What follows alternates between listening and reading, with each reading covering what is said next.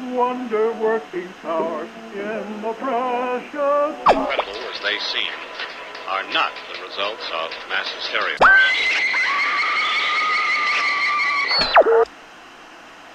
You may wish to adjust the dial.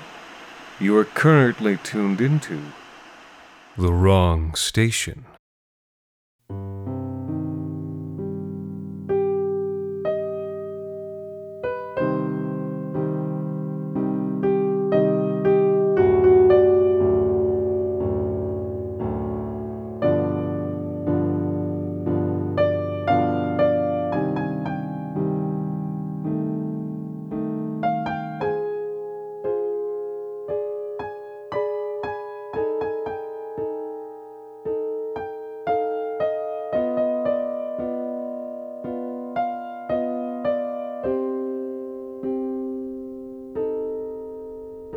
You could be forgiven for being afraid, Kaizen thought, as she walked alone through the hall of Bodhisattvas.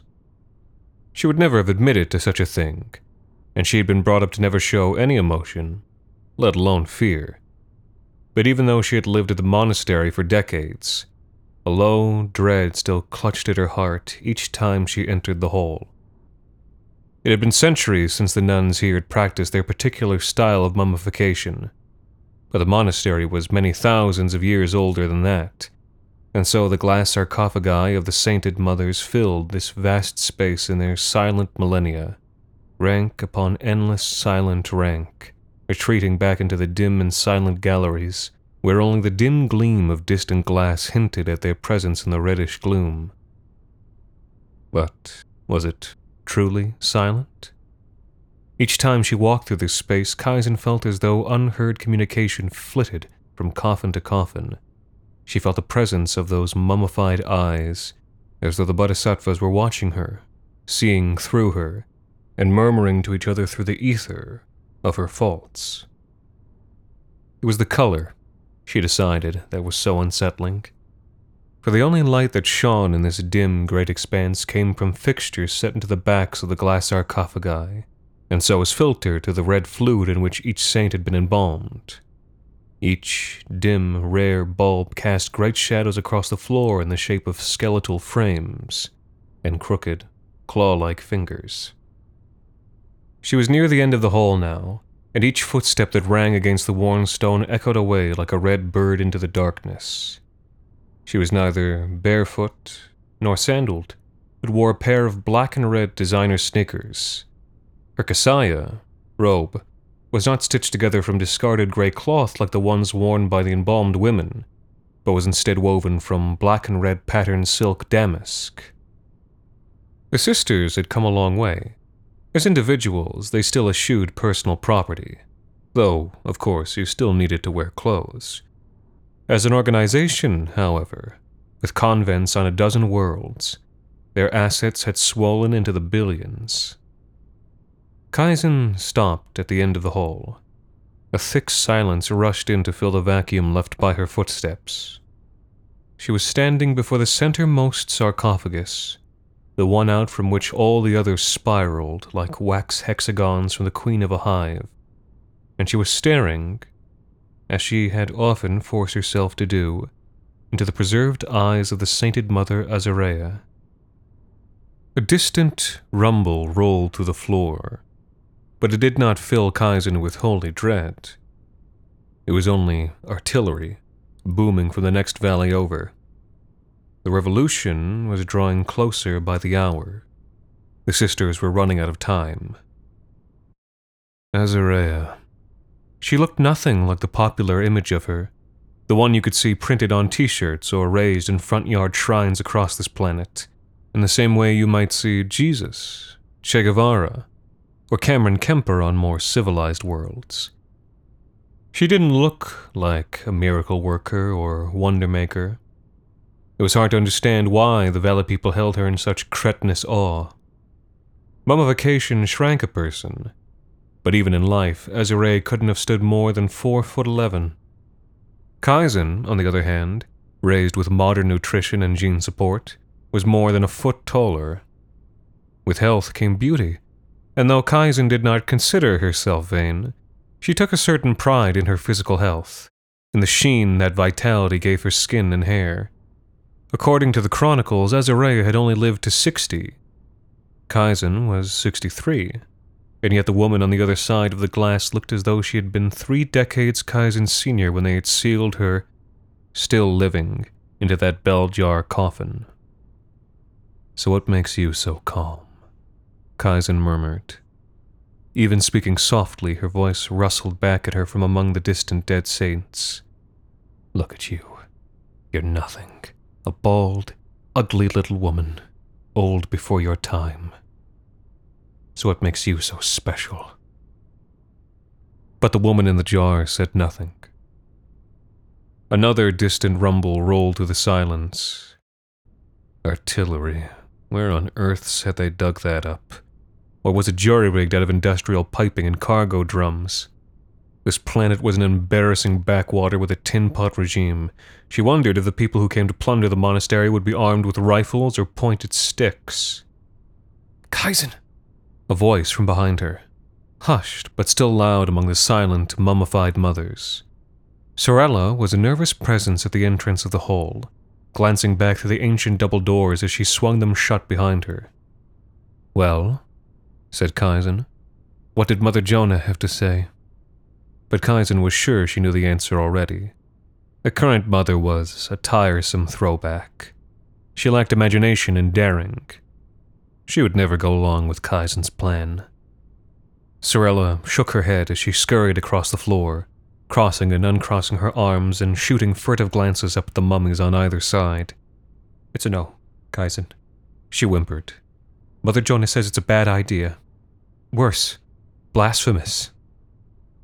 Kaizen sighed and leaned back against Azarea's sarcophagus, ignoring the small, irrational part of her brain that imagined the thing inside would try and pull her through the glass. "Yes, I thought that might be her answer." "Do it anyway." Sorella's eyes widened. "But the mother said, Mother Jonah is not immune to the deceptions of this world. Not yet. She is human and fallible, and she is wrong this time. I'll talk to her. In the meantime, begin setting up. Tell the sisters in the infirmary that the Reverend Mother needs them to start hooking up the machine." But Sorella hesitated. She was wearing a look that Kaizen had seen from members of the servant class before, a wide-eyed, paralyzed look, like prey. Poor Sorella. Kaizen sighed and pulled the smaller woman into an embrace. Sorella flinched, but did not try and escape. "Poor Sorella," Kaizen murmured into her scalp. The embrace was gentle, but with an implied menace. Sorella was a fragile woman, born into poverty with no gene correctives, and a touch of childhood rickets. Kaizen could have crushed her like a songbird. "So much knowledge inside that big skull of yours. So little courage. So little will inside that heart. Little bird, tell me, who is it that got their family's doctor to look after your brother when he got sick?" "I don't," Sorella began, but Kaizen squeezed her close, squeezed the air out of her answer, and talked over her. "And who paid the bills, Sorella?" "I've taken care of you, little bird. You know I have your best interests at heart. So just do this one thing for me. I promise you it's for the best, and I promise you you won't get in trouble." "Okay?" Sorella held out for a moment longer, but in the end she wasn't strong enough to resist. All right, she said, tapping Kaizen's shoulder. "You're right. I'll do what you ask." "Don't do it for me, little bird," said Kaizen, releasing her from the squeeze to hold her at arm's length. "Do it for you. Okay?" Sorella nodded, though she was blinking back tears, and when Kaizen let her go, she scuttled back to the doors and squeezed through, her footsteps skittering down to the infirmary. Artillery boomed as if in response. It had to be closer now. Kaizen thought she could see its shockwave rippling through the jars of sainted honey. Not much time left, and so much more action to be taken. She sighed, and as she strode for the door, she imagined she could feel the slow judgment of 10,000 dead eyes dripping down on her, smothering and thick. "Who are you to judge?" she hissed. Her voice slithered back to her from the dry red darkness. "You all jumped off the wheel, but some of us still have to ride it." The bodies did not respond.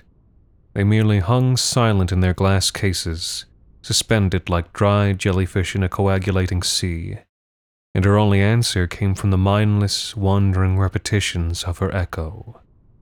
The wheel, the wheel, the wheel. This is how it was done. When the nuns first came to this mountain top, so long ago, they found that 2 species, and only 2, survived together on the alpine tundra. One was the honeyflower, and the red bee was its symbiont. When the bitterest periods of cold arrived, the carmine sap within the honeyflower would not freeze. Instead, because of its special properties, it vitrified, becoming supercooled, an amorphous solid, like glass.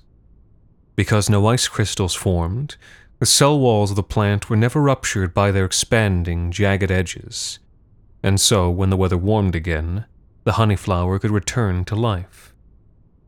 Likewise, when the thick-furred mountain bees brewed crimson honey from this flower, their mellified larvae would survive, and thaw, and quickly breed to pollinate the honeyflower again. Now, when a Reverend Mother decided that her work was done, she would begin to drink a tincture of the honeyflower's toxic sap. She would abstain from any food but powdered lentils and tannic herbs. After 1 year and a day, she would cease to drink water, and live on nothing but the honeyflower tea and bitter honey. After 40 days of this, she would lower herself into a glass sarcophagus and begin to meditate, breathing through a tube as it filled with red honey. The nuns would carry her up the mountain's coldest peak, and once the honey had vitrified, the tube would be withdrawn, the bell jar topped up, and then left for 40 days. At the end of this time, it could be returned to the hole, and the body within would be preserved more perfectly than in salt and natron, or even ice. The mothers did not preserve themselves to chase immortal life. Rather, they embraced an early death so their example might inspire others on the road to enlightenment. To reach the place where Reverend Mother Jone lived, Kaizen had to climb 300 steps to a high and crumbling arm of the monastery, set up on a granite shoulder of the mountain. In spite of how opulent the monastery had become, the nuns still lived and slept in small, undecorated cells. The Reverend Mother's was much like any other, set apart only by its isolated location and by the absence of a fourth wall. It was open to the wind and elements, and overlooked a drop that seemed endless. On the sharp outcroppings that rose around and below this precarious room, clouds of bristling red honeyflower grew, pollinated by the huge and red-dark alpine bees. Both plant and insect matched the blood-red sunset, tinted by the smoke of the burning cities on the plain below. "Kaizen," said Mother Jone. She was standing by the precipice, and did not turn to look as Kaizen entered the room. "I expected you to come." "I've ordered Sorella to go ahead with my plan," Kaizen said. "We're going to wake them up." "Poor Sorella," said the mother. "She always was your creature, wasn't she?" Jone turned at last. She was not much older than Kaizen, but like her counterparts in the glass coffin, she seemed quite ancient. It was one of the many things that Kaizen hated about her. "Kaizen," she said. "Kaizen, you're dealing with powers you do not understand. You need to stop. I'm dealing with powers that could save us, Jone." Kaizen threw herself into a hard chair in the corner and put her feet up on the Reverend Mother's bed. You think the revolution will just leave us be? We're too rich a target. They will not kill harmless old women. So you just let them plunder us. Everything we've worked for, gone. Every scrap of gold and silver, every reliquary. We'd be beggars, paupers. Unless we do something.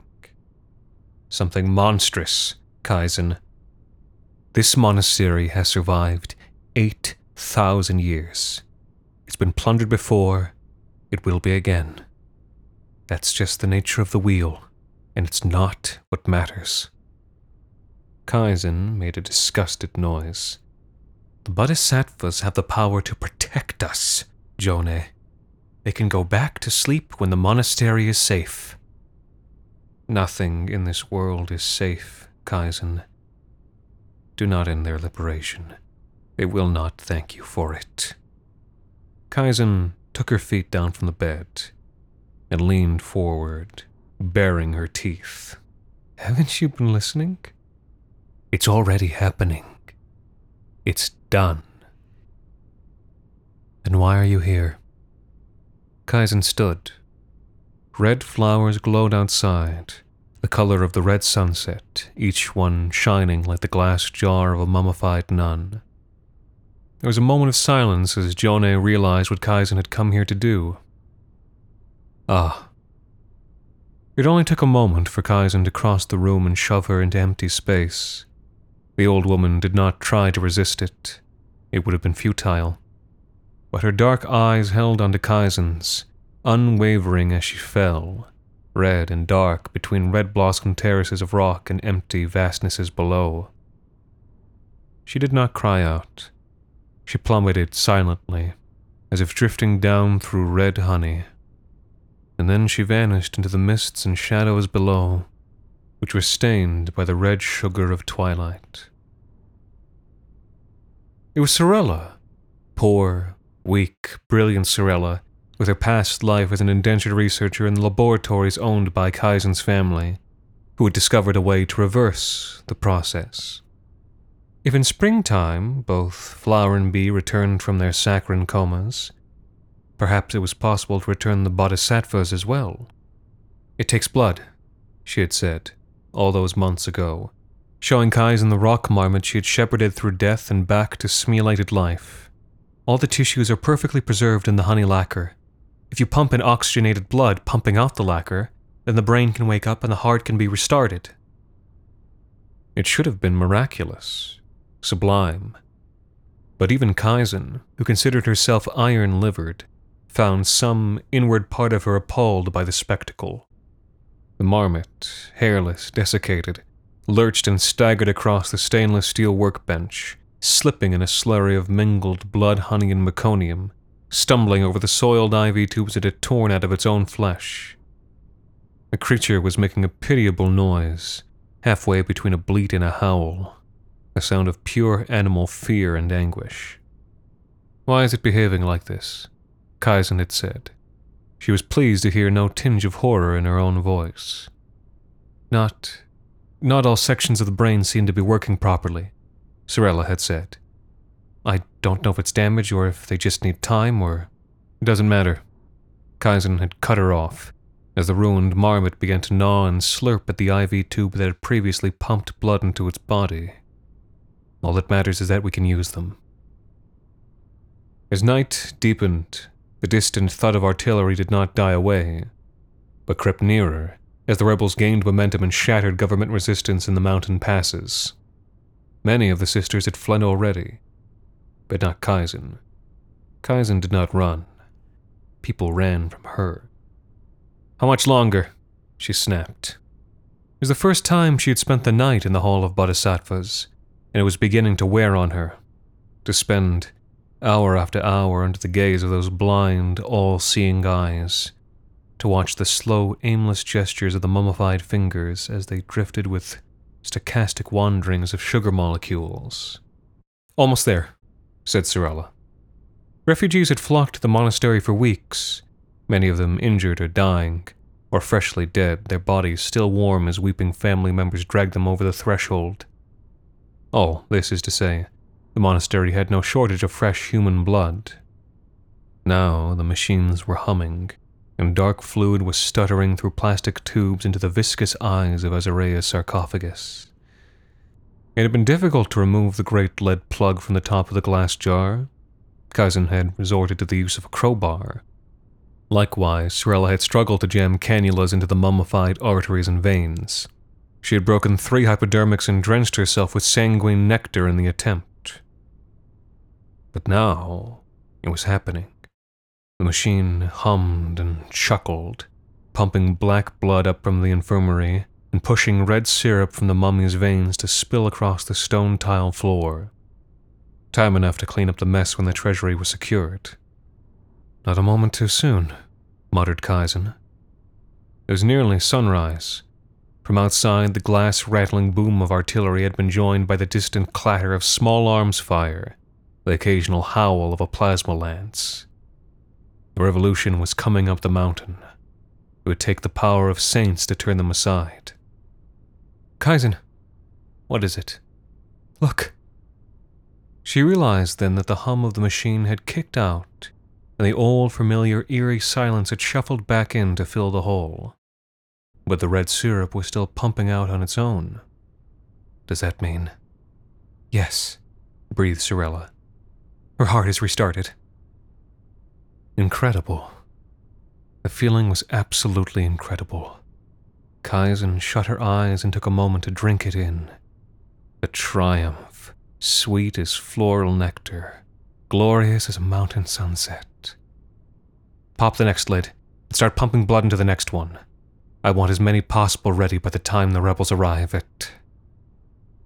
She trailed off. She had reopened her eyes, just in time to see an unsettling thing. Inside the red murk of the glass sarcophagus, for the first time in 3,000 years, the blind eyes of the Reverend Mother Azarea blinked. And then those unseeing pupils focused, like the eyepiece of a microscope. And for all the times that Kaizen had thought the eyes were staring at her, this was the first time she was actually seen. And at that moment, she regretted everything that she had done, because the eyes that stared back at her were not the eyes of a saint. They were windows into the reptile brain of a sleepwalking corpse, and there was nothing in them but hunger and thirst. Slowly, with a sustained and honeyed motion, a mummified fist struck the inside of the glass, and as slowly as the mummy had moved, the glass splintered and white spiderwebs spread out across the red. Ruby beads began to seep between the cracks. Kaizen, said Sorella, stepping back. Thud, crack, seep. Kaizen felt a surge of contempt at the smaller woman's lack of courage, before realizing that she, too, was backing away. Thud, crack, seep. And then the glass exploded outward. Red shards left stinging trails as they tore across the arm she flung in front of her face. Sorella screamed, and a horrible, wet, retching sound was followed by the splatter of red honey from the Bodhisattva's lungs. Kaizen lowered her arm and stared, frozen in horror at the sight of Azarea's hunched body, at the way it swayed and trembled with hysterical strength, the way it staggered and stumbled as though concussed. An open cooler lay close by, filled with bags of blood, and the Bodhisattva lurched towards them as if drawn like a honeybee to nectar. Could it smell blood through the plastic? Could its desiccated tongue taste iron on the air? It fell upon the bags, tearing them apart with pointed, withered fingers, and then drank with mindless abandon, making small sounds of rage and anguish. It was a body that had been reminded how to suffer, but had forgotten how to cope with suffering, and so it drank until its stomach bloated, and thin vomit mingled with the pints of blood and crimson honey that dribbled down its ribcage to slosh across the floor. And all this while, Kaizen and Sorella just stood and watched, wide-eyed and paralyzed, like prey. At last, the body's head snapped up and stared at them both with eyes that were living, yet empty, like twin caverns, each with the light of a lone, dim light bulb wandering through their vast darknesses. And there was a single word, unarticulated, writ across Azarea's face. More. At last, Kaizen felt herself unfreeze. She turned to run, and saw that Sorella was already ahead of her. The thing behind them was drawing ragged breath at last, and using that breath to scream as it gave chase across the slick stone floor. The other, Bodhisattvas, looked on in silence. Kaizen and Sorella sprinted out of the hole, just as a nearby artillery strike shook dust from the ceiling of the passage leading down. They met each other's glances and turned for the long stair that led up to the upper dormitories instead, seconds before Azarea burst from the hall behind them, coughing and howling, leaving crimson hand and footprints on the steps as she scrambled after them on all fours, gaining speed as she relearned the use of her limbs. In her sneakers and good health, Kaizen gained on Sorella, and then shoved past her, arriving at the dormitories to find the doors all locked, either because the nuns had fled or else had barricaded themselves inside. Up, she commanded, as a gasping Sorella arrived behind her at the landing. The Reverend Mother's room. It was the one door she knew would be unlocked. Azarea lunged out onto the landing behind them, and keened and laughed, hoarse-throated as rust drawn across stone, and chased them as they crashed through a door that led outside into the long, cold flight of steps that led to the chamber of the Reverend Mother. Now, Kaizen and Sorella were both beginning to flag, and they slipped on the frost-polished steps, struggling with every breath to pull oxygen from the thin, cold air. Behind them, red-slathered Azarea only gained in speed, and her wet panting drew closer by the second. With a final burst of effort, Kaizen lunged ahead, lungs straining, reaching the door of the lone chamber seconds before Sorella. Kaizen, wait! But Kaizen slammed and locked the door behind her, throwing her weight back against it, and leaving Sorella to pound with her fists and beg on the other side. Kaizen shut her eyes and said nothing. A second later, another impact came, and then the shriek, the gasp, and the ripping noise, that inarticulable sound of fingernails ripping through a human neck. And then there were wet sounds that lasted for a very long time. Outside the great open window that faced her, the one from which she had flung Mother Jone, the sun was beginning to rise red, staining the walls around Kaizen the color of honey flowers. And after some time, a polite knock came at the door. Kaizen squeezed her eyes shut again and tried not to breathe. And then, all of a sudden, she found herself sitting on the bed beside the window. The door clicked open, and a small figure stepped out into the scarlet light. "Could you tell me," said a hoarse voice, in an ancient dialect, "why I am here, and why I am covered in blood?" Kaizen recoiled against the wall, as the Bodhisattva stepped past her, coming to the window precipice so she was all silhouetted by dawnlight. Kaizen lied to her then, but Azarea had moved beyond the deceptions of this world, and she could hear only the truth.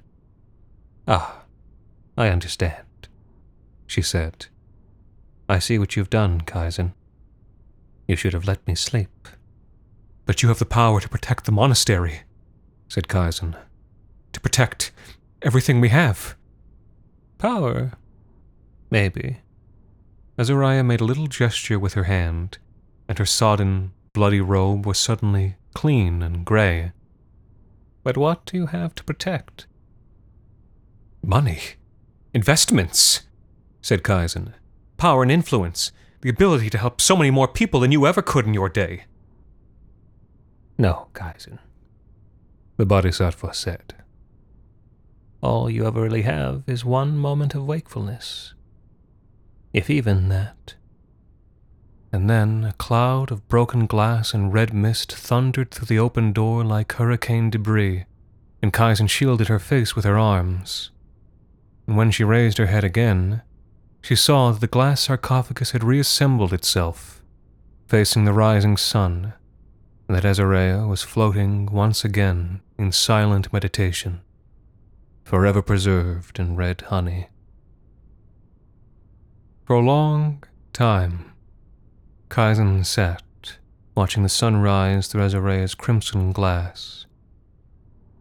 And after that, she walked downhill, ignoring Sorella's torn and ruined body, ignoring the empty, blood-soaked hall and the bruise-eyed sisters who still toiled in the infirmary, struggling against the endless tide of torn and ruined human forms. She tore a satchel from the hands of one of the dead and dumped it out on the floor and wandered through the halls alone, filling it to the seams with every scrap of gold and silver she could carry. By sunset, she had escaped through the lines and made her way halfway down to the valley. From where she stood, as she glanced back, she could see red smoke rising from the place where she had lived so many years. Could she still catch the red gleam of sunset, reflecting from the glass where Azariah slept? She turned her back before she could be sure, and walked slowly down, out of the angled beams of crimson twilight, and let the golden weight of her heavy satchel bear her down the winding mountain road that wound ever deeper into the reddish night. Her feet were growing sore, but maybe someone ahead of her would offer her a ride. In the darkness just beyond her sight, she heard the wooden creaking of a wheel.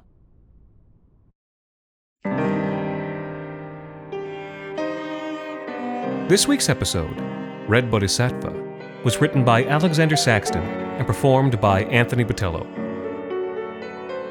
The Wrong Station is made possible with the generous support of our listeners on Patreon. Thank you to our new patrons, Tyler Lurie, Rye, Jamie R., Abby Peak, Jonathan Hatton, and a very special thanks to Cameron Kemper for helping us keep the lights, well, off. You can also support us by leaving a rating and review on iTunes, or wherever it is you listen to The Wrong Station. The Wrong Station is co-produced by Alexander Saxton, Anthony Botello, and Jacob Duarte Spiel, with music composed and performed on the piano by Ilan Citrin, and arranged for the viola and performed by Viola Schmid. You can follow The Wrong Station on Twitter, Facebook, and Instagram, and email us at thewrongstation@gmail.com. And until next time, thank you for listening.